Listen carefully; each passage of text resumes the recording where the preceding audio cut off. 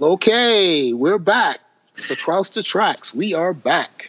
Yes, we are back. It has been a minute or two since we were last here. Busy. Life takes over sometimes. You get busy, but we managed to find our way back. And so we're here tonight for another exciting hour or so, 45 minutes, give or take, of the Across the Tracks podcast. As usual, I am Wayne. And I'm Steve. Two small town guys from Elizabethtown, Kentucky, a.k.a. E-Town. That's where we from. So, what's been going on, brother?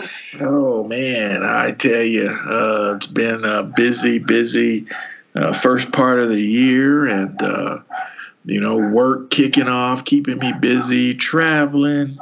You got a dog going on. Yeah, there's a dog right outside. the neighbor's dog. She got one of them yapping dogs, and I don't care, man. If the wind blows, that dog starts barking, man.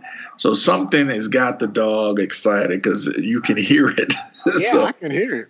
So it's because I'm down in the basement in the guest room, and so their house is right next door, and the dog is in the backyard. So some little yapping dog, man, and I'd go out and cut the grass. As soon as I turned on the lawnmower, the dog would start barking. I mean, I could weed, and the dog's barking. So that's what you hear in the background. Yeah. The neighbor's dog. So I think he's calmed down a little bit now. But beyond that, life is good. Can't complain.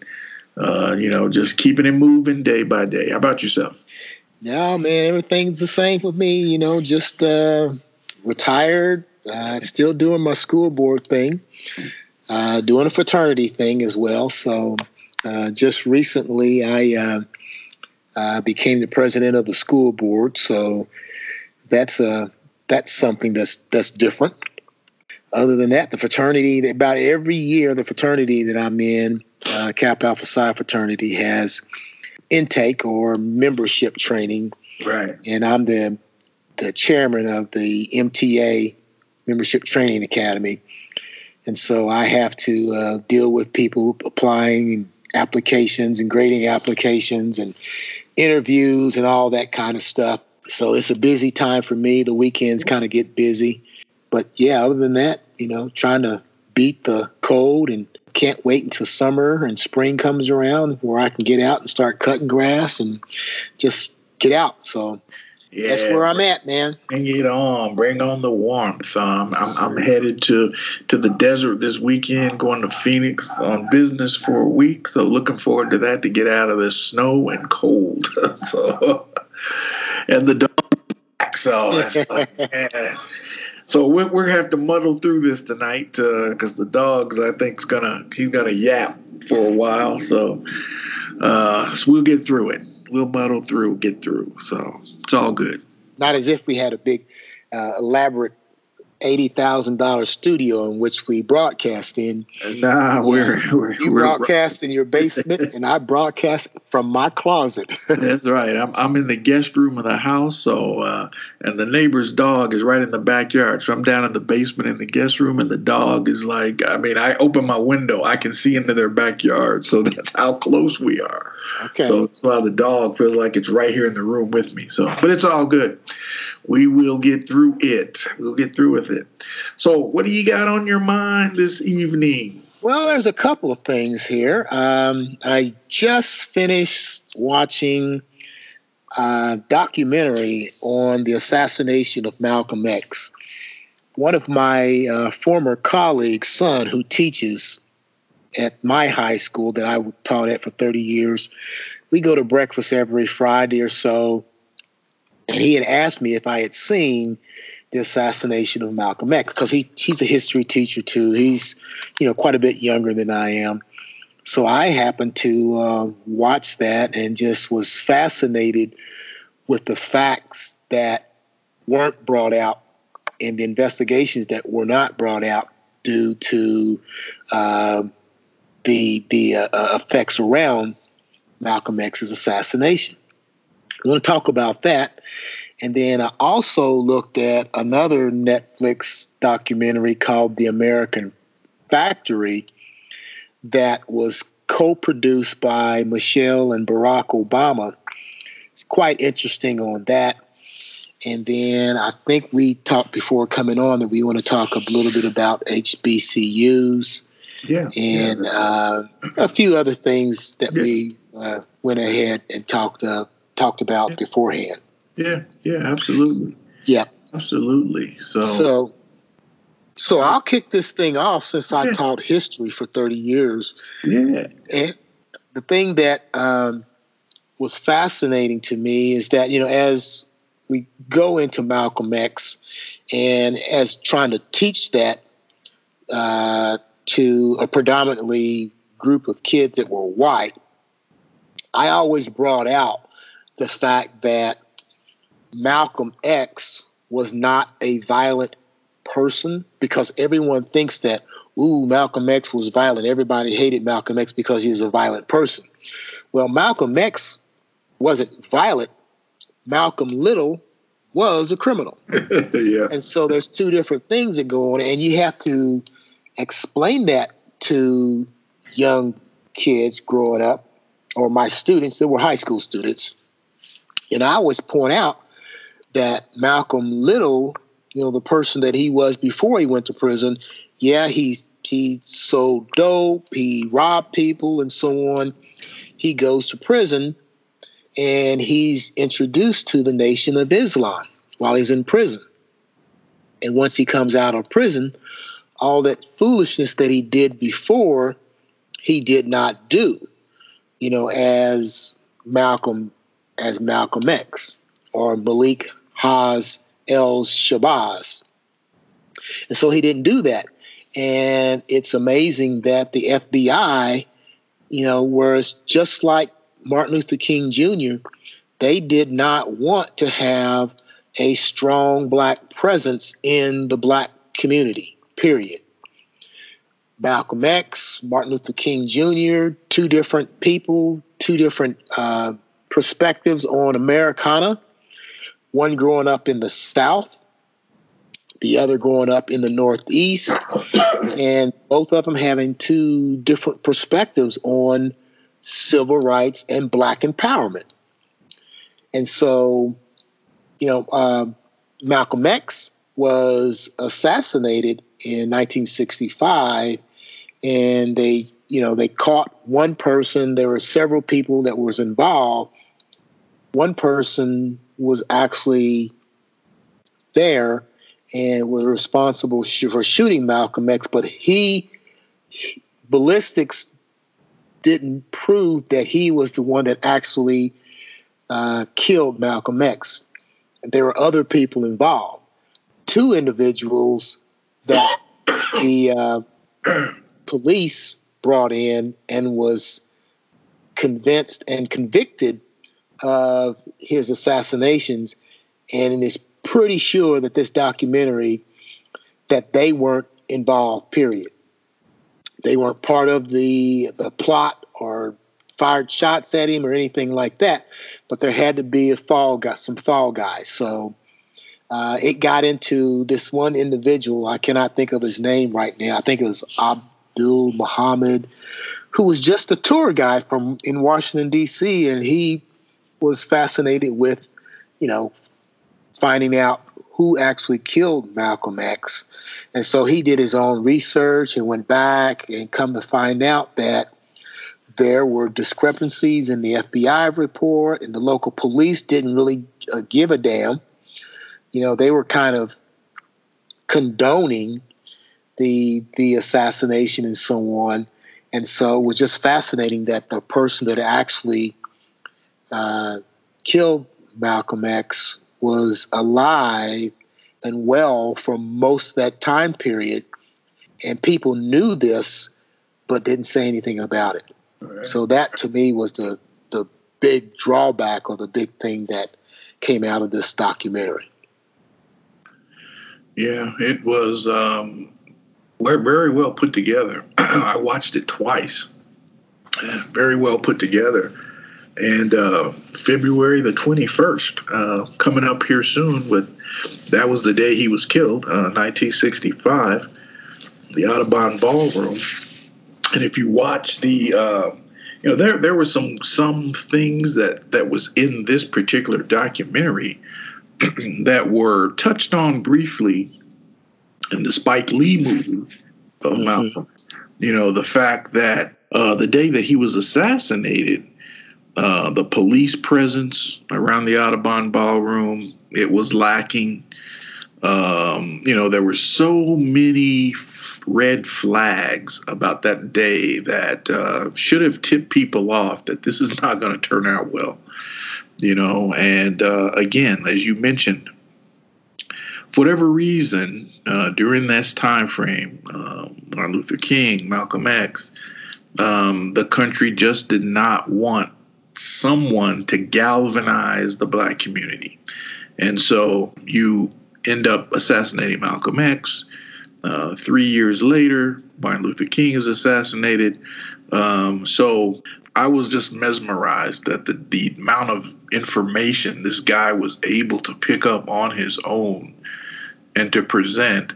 And it's unfortunate, but a lot of this, like you say, people inside the organization knew that, this guy's a walking dead man, and they said nothing. So it says a lot about us as black people too, that we, what's going on in a lot of our neighborhoods now. We won't say anything when we see something that's going on. It's a detriment to the community, but people won't say anything. And then how do you expect things to get better in the community when you turn a deaf ear and a deaf eye to things that are going on because you don't want to say anything? So right. People know what goes on, and people don't say anything about it. Right. Here in Indianapolis, man, I bet you there's been somebody killed every day. Wow. If you want to commit a crime and get away with it, come to Indianapolis, Indiana, because they'll never catch your ass. I bet you in the past 10 years, they've maybe solved 3 or 4 murders. Wow. But last year, they had the highest number of murders in the city. And it topped the number of murders the year before.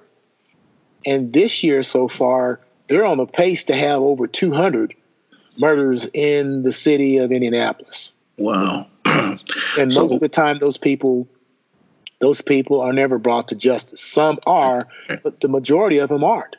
And so we, I think, culturally got this in our minds to say that I'm not going to help anybody out.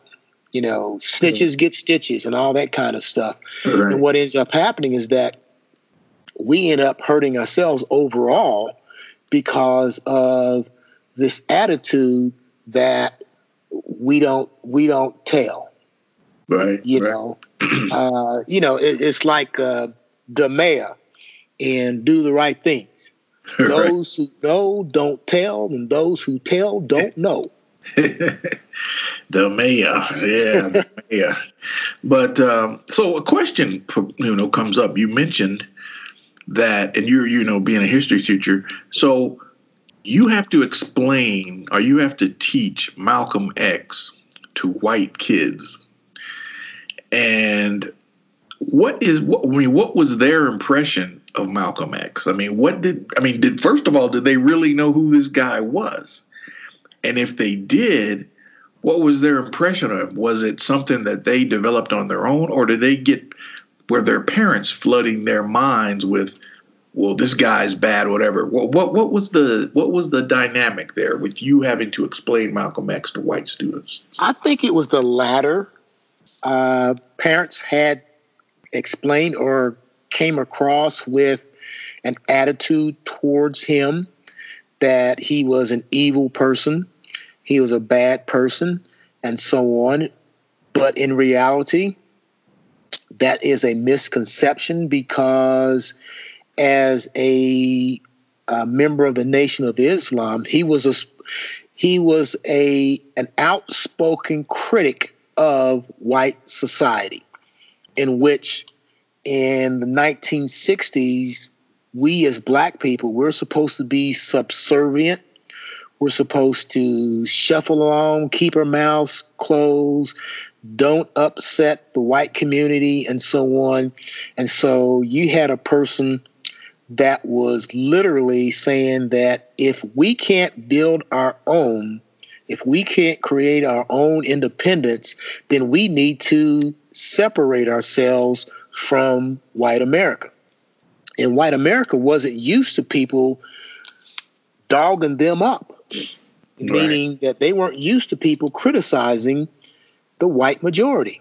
Yeah. You know, when a black person says a white man is evil, or you can't trust the white man, that goes against what they've always thought as this is the way things are. You know, it's the old European attitude of the white man's burden. Right. You know, it's up to the white man to civilize and socialize all the other peoples of the world. And so that attitude from Europe made its way to the United States. And so therefore, someone that says that white people are evil, they have got to be an enemy to white people, because no one's ever spoken to white people that way or about white people that way. Yeah. You know, and Malcolm X was a little bit more aggressive than Martin Luther King Jr. Right. You know, Martin Luther King Jr. says that we need to work together through peaceful means and integrate everything. Well, Malcolm X says that we don't need to work with these people if they don't want to work with us, and we need to take power by all means necessary. Right. So that was different. And so with my students, you try to explain that. I try to explain that you had two different concepts going on at the same time. People that lived in the Northeast and people that lived in the South, two different groups of people. In the Northeast, you had a little bit more freedoms, as I would explain, because you had, you know, large cities like Philadelphia, New York, Washington, D.C., and so on. It's a little bit more open. You know, Chicago's a little bit more open and so on. While in the South, you know, you cross someone the wrong way. You look at someone the wrong way. You don't step off the curb at someone. Then your life was in jeopardy, simply because that's the way Southern society was. Not all Southerners, but that's the way the powers to be. And those were the people that had the voting bloc, the people that were your mayors, the people that were your governors, the people that were your legislatures and so on. They ran things and they didn't want to give up the power. Right. You know, it's kind of like today. They don't want to give up the power. Right. I find it strange, the dichotomy of it all. I find it strange in that, for the most part, during the 60s, during the civil rights era, we were not wanted. We were not wanted in certain spaces in this country. We knew that. White people did not want black folks anywhere other than being, like you say, subservient to them. So, you know, they did not want them to have any semblance of power, no rights, etc. However, someone comes along who preaches, hey, if you don't want us in your realm, we'll go start our own thing. We'll separate and go do our own thing. But you don't like that either, you know. Right. And so you get rid of these people, Dr. King, who was more along the line of preaching integration. But you get rid of people, or you ostracize people like Malcolm X, Marcus Garvey, those individuals who were preaching, you know, hey, we can build our own. You don't want us around, but you also don't want anybody talking about, hey, let's just go over here and do our own thing. So in my view, you can't talk out of both sides of your neck, you know? Yeah. And so that just struck me as odd. You don't want us around, but at the same time, don't be talking about, don't stirring up these niggers. Yeah. You know, that was the thing. Don't stir these niggers up, you know? And so, you know, Malcolm X is killed. You know, white America put someone up to taking out that brother. And now from the documentary, Malcolm X did kind of go against the Elijah Muhammad. He did. And he brought out some things that, you know, that a lot of people didn't realize that the Honorable Elijah Muhammad was a hypocrite. Yes. And so, to a lot of the Nation of Islam, that was something that was blasphemy. Right. The other thing, and this wasn't mentioned in the documentary, is that CBS did a documentary that was named "The Hate That Hate Produced," and so they did a background of what the Nation of Islam was all about. But the documentary that CBS put out is that it just showed the negative aspects of the Nation of Islam. Right. Even the title, "The Hate That Hate Produces." Right. Okay, so they're saying that this group is hateful. Right. Okay, and so this is the point that's going across the television airways, is that the Nation of Islam is a hateful group. Right. Right. So we don't want to deal with those people. Right. And the fact that Malcolm X also got into it with Elijah Muhammad past the Kennedy assassination. And so that was the beginning of the split between Elijah Muhammad and Malcolm X, who Malcolm X was the spokesperson for the Nation of Islam.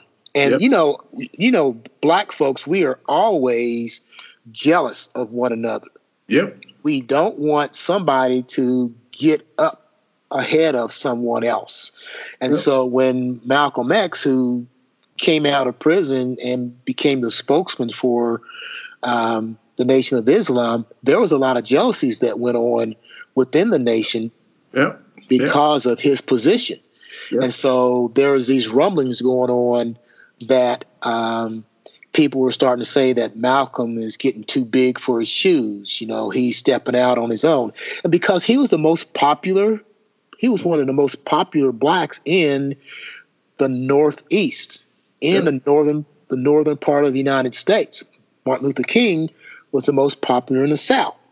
Yeah. So these petty jealousies came out, and then when the Kennedy assassination happened, and Malcolm X was asked, what do you think about the Kennedy assassination? And Malcolm X said that, hey, this is an example of the chickens coming home to roost. And then people thought that he was dissing or celebrating the death of President Kennedy. Well, no one celebrated the death of President Kennedy. He was basically saying that America is so violent towards black people that this is the first time that violence that has perpetrated itself on our country towards black has perpetrated itself also upon the white community with the assassination of John Kennedy. Right. And so at that point, there was a break Right. between Malcolm X and Elijah Muhammad. Right. Yeah. And 100% truth to what he said. The fact that, okay, you don't like us. America does not like us. But now you've turned on one of your own because one of those people is trying to help poor and disenfranchised people. You don't like that either. So you get rid of them. So that was it. That's what he was saying. But again, Elijah Muhammad thought that, hey, people, and I think in the Denzel, the portrayal of Malcolm X, where Elijah Muhammad says, a lot of people love this man and whatnot. And your statement is along the lines of being disrespectful. And they never really did explore what exactly he meant when he said the chickens are coming home to roost. Exactly. But you explained it perfectly. You don't like us, but now the violence has rolled up on your doorstep, and it's all because this guy is trying to stand up for the rights of minority and other disenfranchised people, and you don't like that either. So you get rid of him. So It was fascinating, man. It's fascinating. Like I said, I watched it twice. I may watch it again because I think Malcolm X is a fascinating character in Black history that doesn't get the level. I don't think Malcolm X gets the level of respect that Martin Luther King and some of the other civil rights leaders of that era. I don't think he gets the same amount of respect that he's due because of what he did and the ideals he had. Like you said, there wasn't anybody else around that time talking like he was, preaching the messages that he was. And so I would like to see him elevated to that same level as Dr. King was elevated to. Yeah, you have passive on one side in the South, right. And you have what's considered aggressive in the North and Northeast. Okay, right. So right. Anytime that you think of someone being aggressive, you can't put up with that. And the FBI and J. Edgar Hoover and so on, they're not going to allow that to happen. Nope. It's almost the same as the idea that the Black Panther Party out in Oakland, California, when they started carrying guns, it's like, oh my God, we can't have these black folks carrying guns out in public. But yet the governor of California at the time, Ronald Reagan, was able to get a law passed that says that you can't carry guns openly. Right. But they said that only to black folks. Right. Now, if you try to say that today, that you can take away our guns, white folks are going to go crazy. Right. But it was okay. It was okay to take guns away from black folks back in the 60s in Black Panther Party because they were a threat. But it's not okay today. Right. Okay? So you can't take our guns away, but they were just practicing their Second Amendment rights. Right. And I've said, and I've said it to my wife numerous times, I don't think the Second Amendment applies to us anyway. I don't think it never had because of what you just said. If every black person in America went and got a gun permit, this country would go crazy. This country would come unglued, man. Oh gosh, all these. Well, I think a lot of black people do have gun permits. Yeah, they do. I have one. Yeah, I sure do. Yeah, and it just isn't widespread. It's something that's not known, that's widely known. Right. But if that ever got out, oh man, this country would come unglued. Yeah. Come unglued. But the desecration of the Black Panther Party, again, the FBI behind that. This country did not want to see someone or some organization galvanize the black community in the 60s.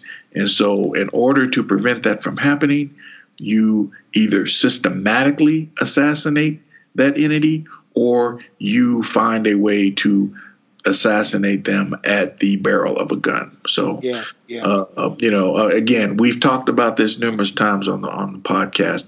America needs to come to grips with its hypocrisy on so many different levels, and we saw a lot of that at the during the documentary of Who Killed Malcolm X. If you have not seen that, highly encourage you to go check it out on Netflix. It is worth your time. Yeah, and the other thing that the big thing that came out of the documentary is the fact that they knew who actually killed Malcolm X, and this individual was able to relatively live a normal life.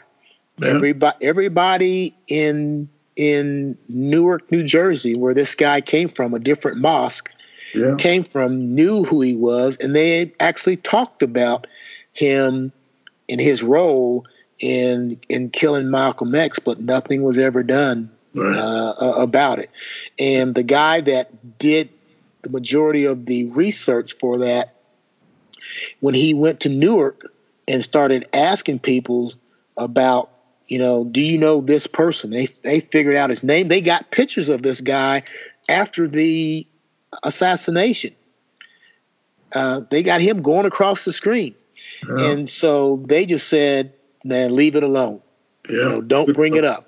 Yeah. And that's typical in the black community, man. Just leave it alone. Yeah. That was a past.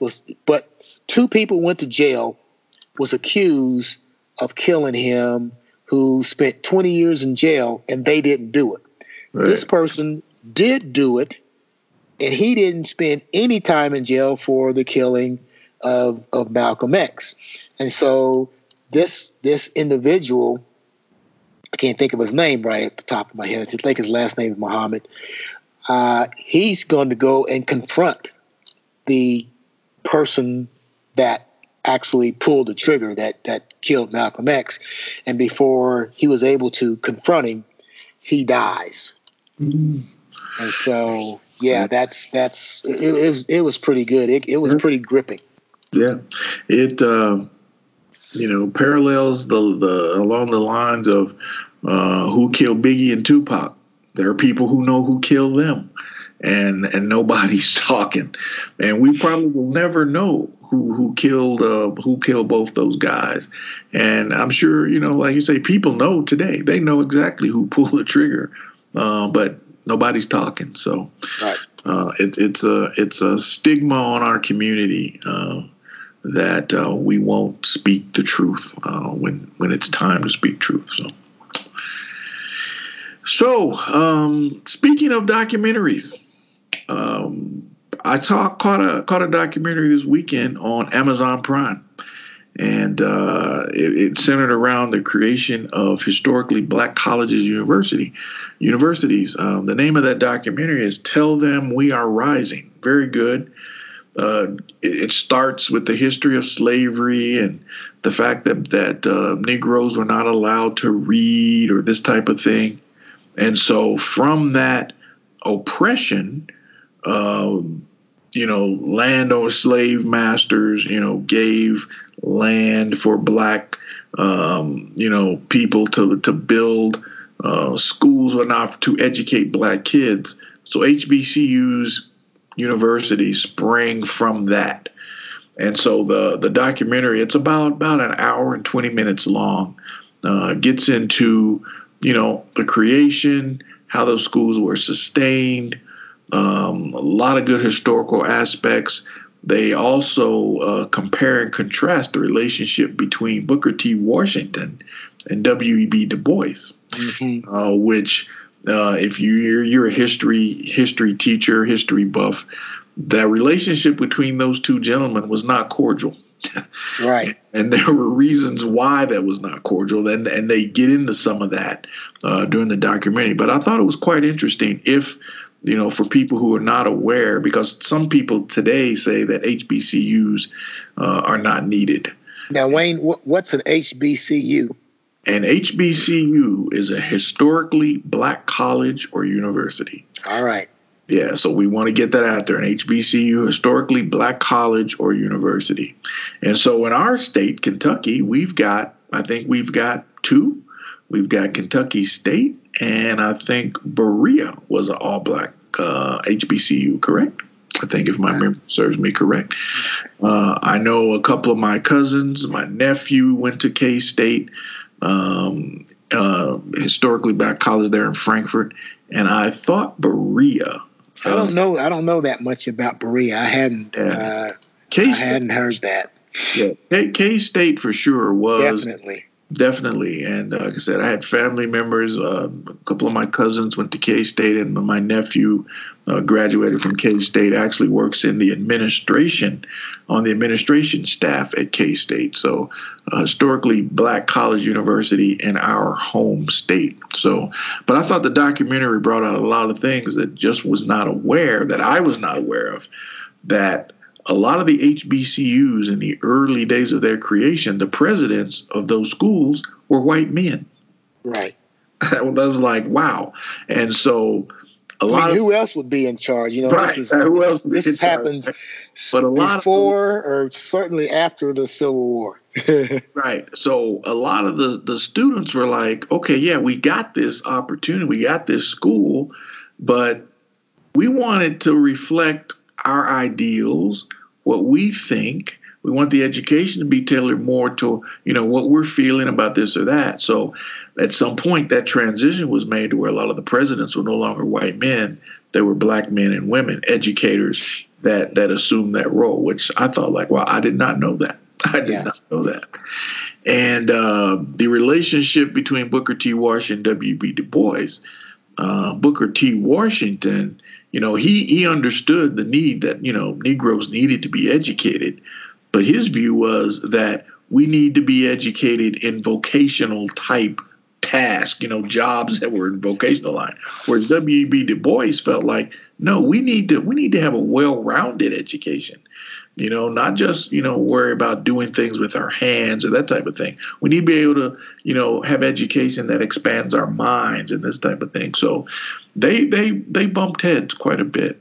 And I thought that was good for people who may not have known that two great men from our history, they didn't necessarily get along. So, yeah, once again, it kind of goes back to this dichotomy between Martin Luther King Jr. and Malcolm X. Yes. Booker T. Washington was from the South, was an ex-slave and so on.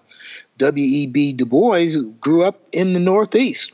He was Harvard educated, okay, and so on. So his view on America and society was totally different than the view in the South, in Booker T. Washington. The way that you get ahead in the South is that you work hard, you're tied to the land, and then you do things that are going to be vocational, as you mentioned earlier, vocational, that's going to get you ahead in life, and then the education is going to come forward. Well, W.E.B. Du Bois says that we need to get our education now. We can't wait. We don't have to work with our hands. And so, people in the Northeast saw that we want equality of our education now. We want to learn all the things. We want to learn Greek. We want to learn different languages. We want to study abroad. We want to do all those things as opposed to, I want to work out there on the farm. I want to learn how to make peanut butter better or peanuts and change it around. We want to know how to work with our hands and so on. And so being a part of agriculture was part of it. And when you think about the HBCUs, most of them started off as agricultural colleges. North Carolina INT, South Carolina, Florida A&M. So we're talking about education that was based on crafts and trades and so on. Yeah, it was quite fascinating. One of the things brought out, and I did not know this either, Southern University, HBCU in Louisiana, major riot in 1972. 2 students were killed on the campus, and this all started because the students were protesting the things that they felt that the school was not right. And they took those protests to the president of the college, who was a black man. His name escapes me from the time right now. But they took it to his office. He said, okay, I will agree. What happened? Yeah, before that, there was a couple of students that had been arrested and were in jail. The students petitioned the president of the school to go down to the town and petition to get the students out of jail. Well, instead of doing that, he basically betrayed the students. The governor of the state at the time called in the National Guard, and things got out of hand from there. 2 students were killed. And so it was all made up, the fact that someone told the governor that these students were holding the president of the college hostage. And the president of the school wasn't even on campus. But the National Guard rolled in onto this campus. Riot broke out. 2 students were killed.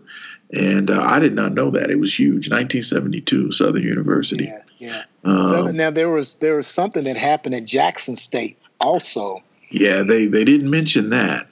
That was, the same time that the Kent State Massacre took place, protesting the war in Vietnam. Right. A couple days after that, a similar thing happened where Jackson State 2 students were killed because they were also protesting the war and so on. Right. Yeah. Yeah. So since, before we wrap this topic up, so we both went to the majority type schools. I went to University of Maryland, graduated from University of Maryland. You graduated from EKU there in Richmond. So do you think you would be who you are now had you went to an HBCU versus going to Eastern Kentucky? What's your take on Wayne, I don't know because I didn't go to an HBCU. I know that at Richmond, Kentucky, where Eastern Kentucky University is, we had a number of black students on campus, and then a lot of the black students were in clubs and so on, fraternities and sororities. And so we didn't really, I'm talking for myself, I didn't really feel that I missed out on that experience because I never experienced an HBCU. So I can't really speak on that. Mm. I know that the classes are smaller. I know that I've had friends that go to Kentucky State and Tennessee State and Fisk and Meharry and places like that. But, some people believe that going to HBCUs is culturally better because you are amongst the majority of the campus are black students and faculty and so on. Right. Seeing that we grew up in E-Town and that we went through an integrated school all the way through, that wasn't any different than what I had experienced in the military or when I went to Eastern. So I can't really speak on it because I don't really know the HBCU experience. So I don't think that Eastern did anything that denied black folks' rights or anything on campus. I mean, we were a minority on campus, but like everything, you hang out, your friends become your friends, whether they're black, white, Hispanic, Asian, or whatever. And so we were just on campus. Most of the things at Eastern, for me revolved around a fraternity because, I joined the fraternity my first semester there. And so everything that was done on campus evolved around that. Right. Class sizes were small. Once you got into your major, I don't think I had more than 10 or 12 people in a class. So that didn't really bother me. I think the general ed classes were big. I had a science class that had 200 in it. Mm-hmm. But it was a science class. Once we got past the general ed classes, all my class sizes were probably no more than 15 to 20 people at the most. Wow. Yeah, that's a good. How about you? My experience was different. Like again, I part of me says, you know what, I would have liked to experience that. I would have liked to went to an all black school. Just to sharing their experience because it's different when you're around people who look like you and think like you. But I also, when I graduated, I went to University of Maryland, but it was their Asian division, and it was mostly military students who were black, white, Asian, whatever. It was a smorgasbord of people going to the school. So very diverse, and again, all of growing up, I always went to integrated schools. Valley View, everybody, it was black, white, poor, rich, whatever, it didn't matter. Everybody went to the same school. So, but part of me just says, I would have liked to experience it, went to a Tennessee State or a Fisk or a Hampton or a Howard, something like that. But, it's neither here or there. I don't think I'm any worse for not doing it. because we grew up in an integrated environment. As you mentioned, we both grew up in an integrated environment, so we are who we are, and we learn things about ourselves and others from being in that environment. So Yeah. so I think it's all good. But I sent Alex his sophomore year in high school, went on a tour of HBCU schools that came out of Indianapolis and went to several: Tennessee State, Alabama State, Missouri, Fisk, Florida A&M, Jackson State, and he was introduced to that. And when he decided to go to school, he didn't go to an HBCU as well. He went to a Jesuit school in Massachusetts for college. Yeah. So he and our kids, both went to an integrated schools throughout. So, I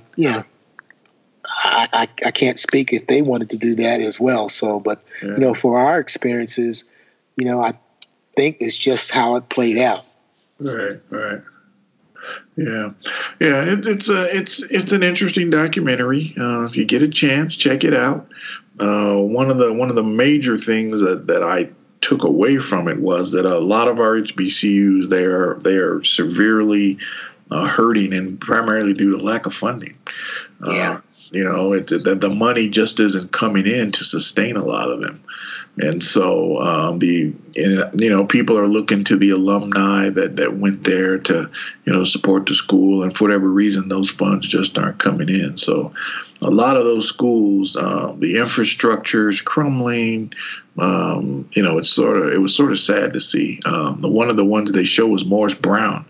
And the place was just. Oh, yeah. It looked like a war zone had hit it or something, you know. Didn't they closed it for several years, didn't they? And then they reopened it recently, maybe? I don't know if it reopened, but they showed it on the documentary. I mean, the buildings were in bad shape. Yeah. Graffiti all over the place, whatever. And so, I think they still serve a purpose, for a lot of our kids that desire to go there, to have that camaraderie with people that look like them, be in classroom with teachers that look like them. I think they serve a purpose to help people find out who they are as young black men and women. So, but we got to have the funding to sustain those schools. And right now, a lot of them are suffering. Right. And the federal government's not going to spend a lot of money on HBCUs. Even though I know the occupant of 1600 Pennsylvania Avenue says that he's going to do something about that. Hadn't done a damn thing. He's a liar, man. It's like... Really? Yeah. He is? Get out of here. Get the hell out of here. He doesn't lie. He just fudges on the truth. Yeah, he uses alternative facts, man. God. I think you have one more documentary you wanted to... Yeah, this is a night of documentaries. I watched this one today. This was called The American Factory. Okay. And it actually, I tell you this, the occupant at 1600 Pennsylvania Avenue is going to blow his top because one of the producers of this documentary was Michelle and Barack Obama. Oh, no. Oh, my goodness. Wait a minute. Time out. It gets better.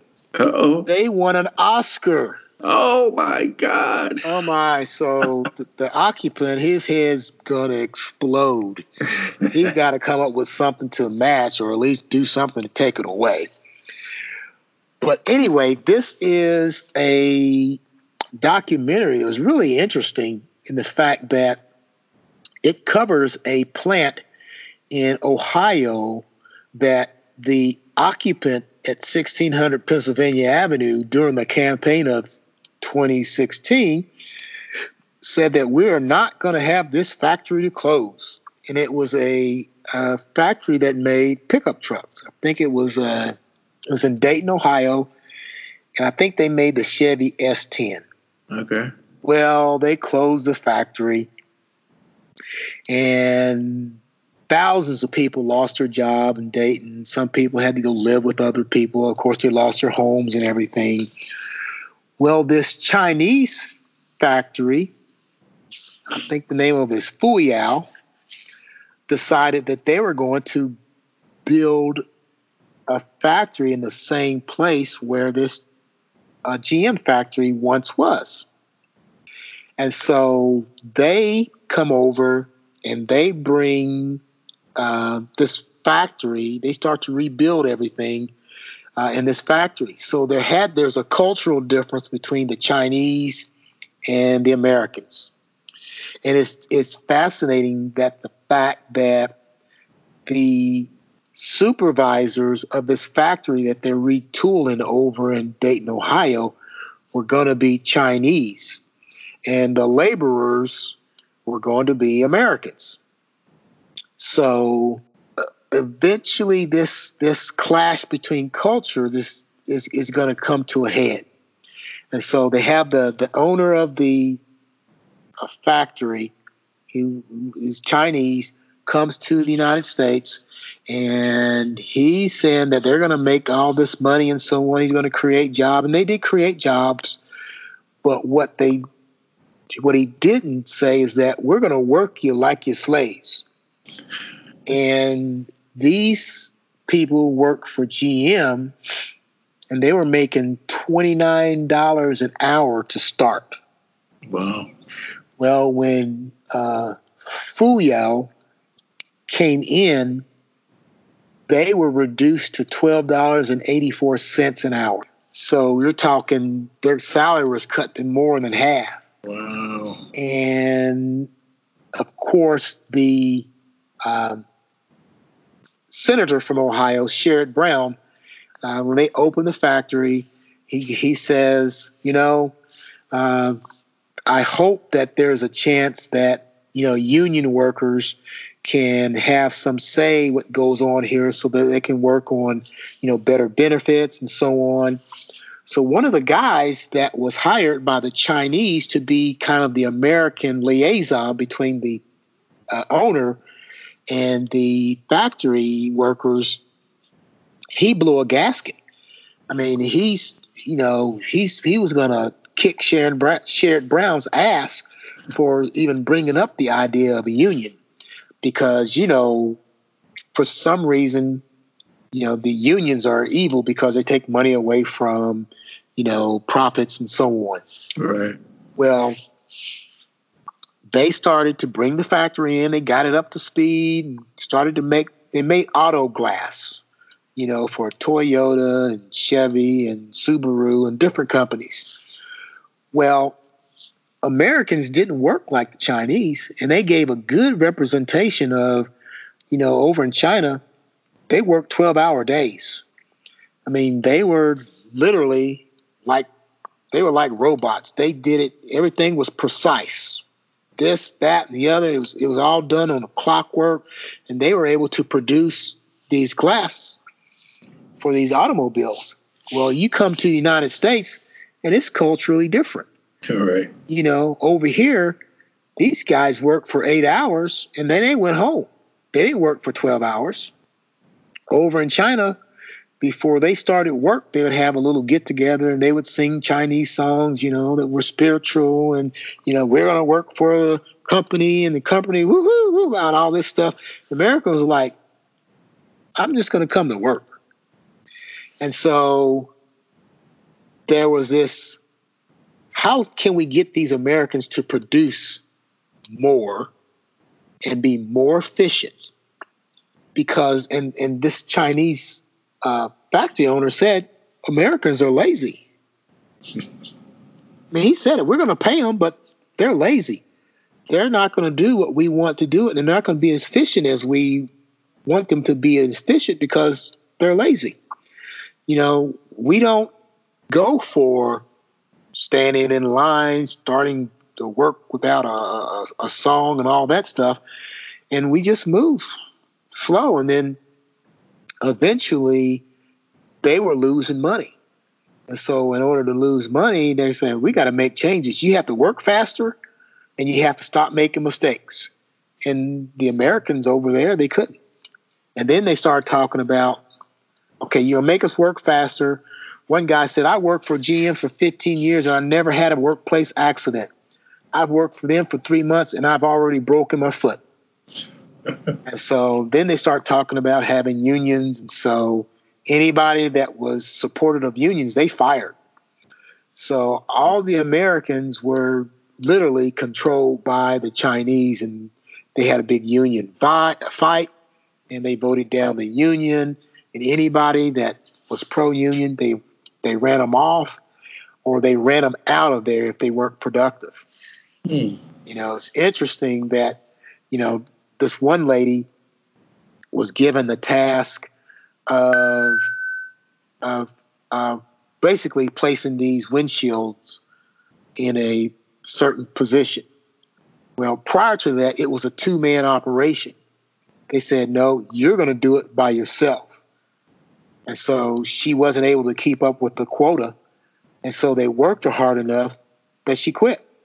That's how it is. You know, we're going to work you so hard that we're going to force you to quit. We're not going to fire you, but we're going to work you hard enough that you're going to quit. Wow. And that's what ended up happening. Wow. It's interesting in the fact that at the end, it shows some statistics at the end. There's 2,200 people that were working there, and all of the supervisors were Chinese. All of the management was Chinese. All the Americans who were the supervisors before, they fired them and brought in Chinese people. So it was 10-1 Chinese over in Dayton, Ohio, as opposed to Americans. Wow. The Americans outnumbered the Chinese 10-1, but the supervisors were all Chinese at the end of this documentary. Wow. Yeah. I mean, I did factory work. You know, I worked at Crucible Steel for a summer that when I got out of the Coast Guard before I went to Eastern. And that work at Crucible Steel, it was hard. Yeah. It was hard. I mean, I worked in a heat treat factory, section of the factory, and it would get up to 200, 300 degrees in the middle of the night. Ooh. Oh, yeah. Yeah, because we'd have furnaces that were 3,500 degrees, and we would have to put magnets in there, heat them up, and then once the magnets was on a timer, after 30 or so minutes, we had to open the door, drag these magnets out, and then magnetize them and then move on. Man, it was hot. There was times that it was 200 degrees temperature at Crucible Steel. Wow. Yeah, wow. Factory work is no joke, man. It's no joke. Wow. They have that plant there in E-Town. I don't know if it used to be called Akabono. I don't know if it's still that name or not, but it was a Japanese plant. Mm-hmm. And it was, run the way Japanese run their plants, in Japan, and a lot of that culture, that Chinese culture you describe, they're pretty similar. It's you work hard and you work for the company, and the American culture is not just that's not in our DNA. Oh no, our DNA is I'm an individual before I am a group. Right. It's not in our DNA. Americans couldn't be kamikazes. That's not going to happen. No. Yeah, it's not in our DNA. So there was a movie that came out, I think it was in the 80s, a movie called Gun Ho. You remember that movie? Oh yeah. Same thing. I think it was Japanese. They came in and took over this plant. And, they did calisthenics together in the morning and did all this stuff. And the American employees were like, what the hell is this? It's about the team. It's about the company. And that's not necessarily our DNA in a lot of ways. So not at all. I will have to check that out, man, because I'll add that to my list to watch, especially if the president and the former first lady did it. I got to check it out. Their production company is mentioned in there, but they don't show them anywhere. But yeah, it's called. Yeah, they won an Oscar. Yeah, their production company is called Higher Ground, I think. Yes. It's called Higher Ground. So I'm going to check that out, man. I'm going to check that out. Well. Good information. 3 good documentaries. And if you haven't had a chance to check them out, Netflix, Amazon Prime, always a lot of good stuff on there to watch. So, man, it's Black History Month still. We got a week to go. So check out Malcolm X and the HBCU special. And since the president and the first lady did this one, check out the Factory too. So yeah, the American Factory. The American Factory. So anything else for tonight, since we're getting close to that time? Bedtime for me. 10:30 on the East Coast, and you're at 10:30 for you, 8:30 for me. It's good discussion tonight. I think a lot of good information. Always, views are pretty closely aligned with the information we discussed tonight. One thing I want to throw out before we go, it has nothing, it's totally different from anything we've talked about tonight, but Pearl Harbor survivors, there was only 3 left from the crew of the USS Arizona. And one of those gentlemen died on Saturday, so that leaves 2 members of that crew that are still living. The one guy who died is actually from Colorado Springs. His name is Donald Stratton, and he passed away Saturday. And that leaves, again, from the USS Arizona that was bombed on December the 7th, 1941. 2 crew members are left. Mr. Lou Conter and Mr. Ken Potts are the 2 surviving members of the USS Arizona crew, which I thought was, fascinating, especially since the one guy was from here. So, wow. Yeah, so that's history. That is history. Have you ever, you're in the Coast Guard. Did you ever get a chance to go to the Arizona Memorial? I have not. That's on my bucket list, to get to Hawaii and go to the Arizona Memorial. Just haven't had a chance to be there yet. It is amazing place to go visit. The Arizona, and you take a boat out to the memorial, but you watch a film beforehand. You take a boat out to the memorial, and once you get on the memorial, they've got all the names of the crew there that was on the boat the day the attack took place. And the Arizona, you can see they have a part of the hull. I mean, part of not the hull, but the ship, the wreckage. They've got a flag affixed to a part of the ship that's still visible, and it's still leaking oil to this day. Mm-hmm. It's very, very solemn place. And the last time we were there, we were standing in line to get on the boat to go out to the memorial, and we hear this cursing, and this guy was yelling at this, like, what is going on? Well, this guy and his wife, the wife was doing most of the yelling, but she was yelling at this Japanese family who were in line to go out to the memorial. She was yelling at them and cursing at them. It's like, you don't have a right to be here. What are you doing here? And this is your fault. And I mean, people were literally stunned. Mm-hmm. And the family didn't say anything. They just, they kept their heads down. But this lady was cursing them, and she was yelling at them. I just, everybody was like, this is embarrassing. Yeah. Not for the Japanese family. It's embarrassing for you that you're out here acting a fool like this. Yeah. Yeah. I mean, back then everybody did their job. Right. I mean, the Japanese, they did what they thought was right. It was wrong, but they thought it was right. Right. It was wrong, but they did what was right. And just like us, we dropped 2 bombs, atomic bombs on Japan. Yeah. We didn't have to. The war was literally over. Yeah. The Japanese didn't have any pilots. We had killed them all, right. in sea battles and so on. Yeah. Did we have to drop those bombs? No, we didn't, but we did anyway. Yep. And it's amazing that, every now and then somebody will call America on its crap for doing that. But we, on the other hand, we always want to, throw other people's stuff in their face. You know what I'm saying? Right. And not own up to what we've done. And so I think this discussion brings us back to something we talked about earlier. America needs to get real about the hypocrisy that has gone on in this country year after year after year.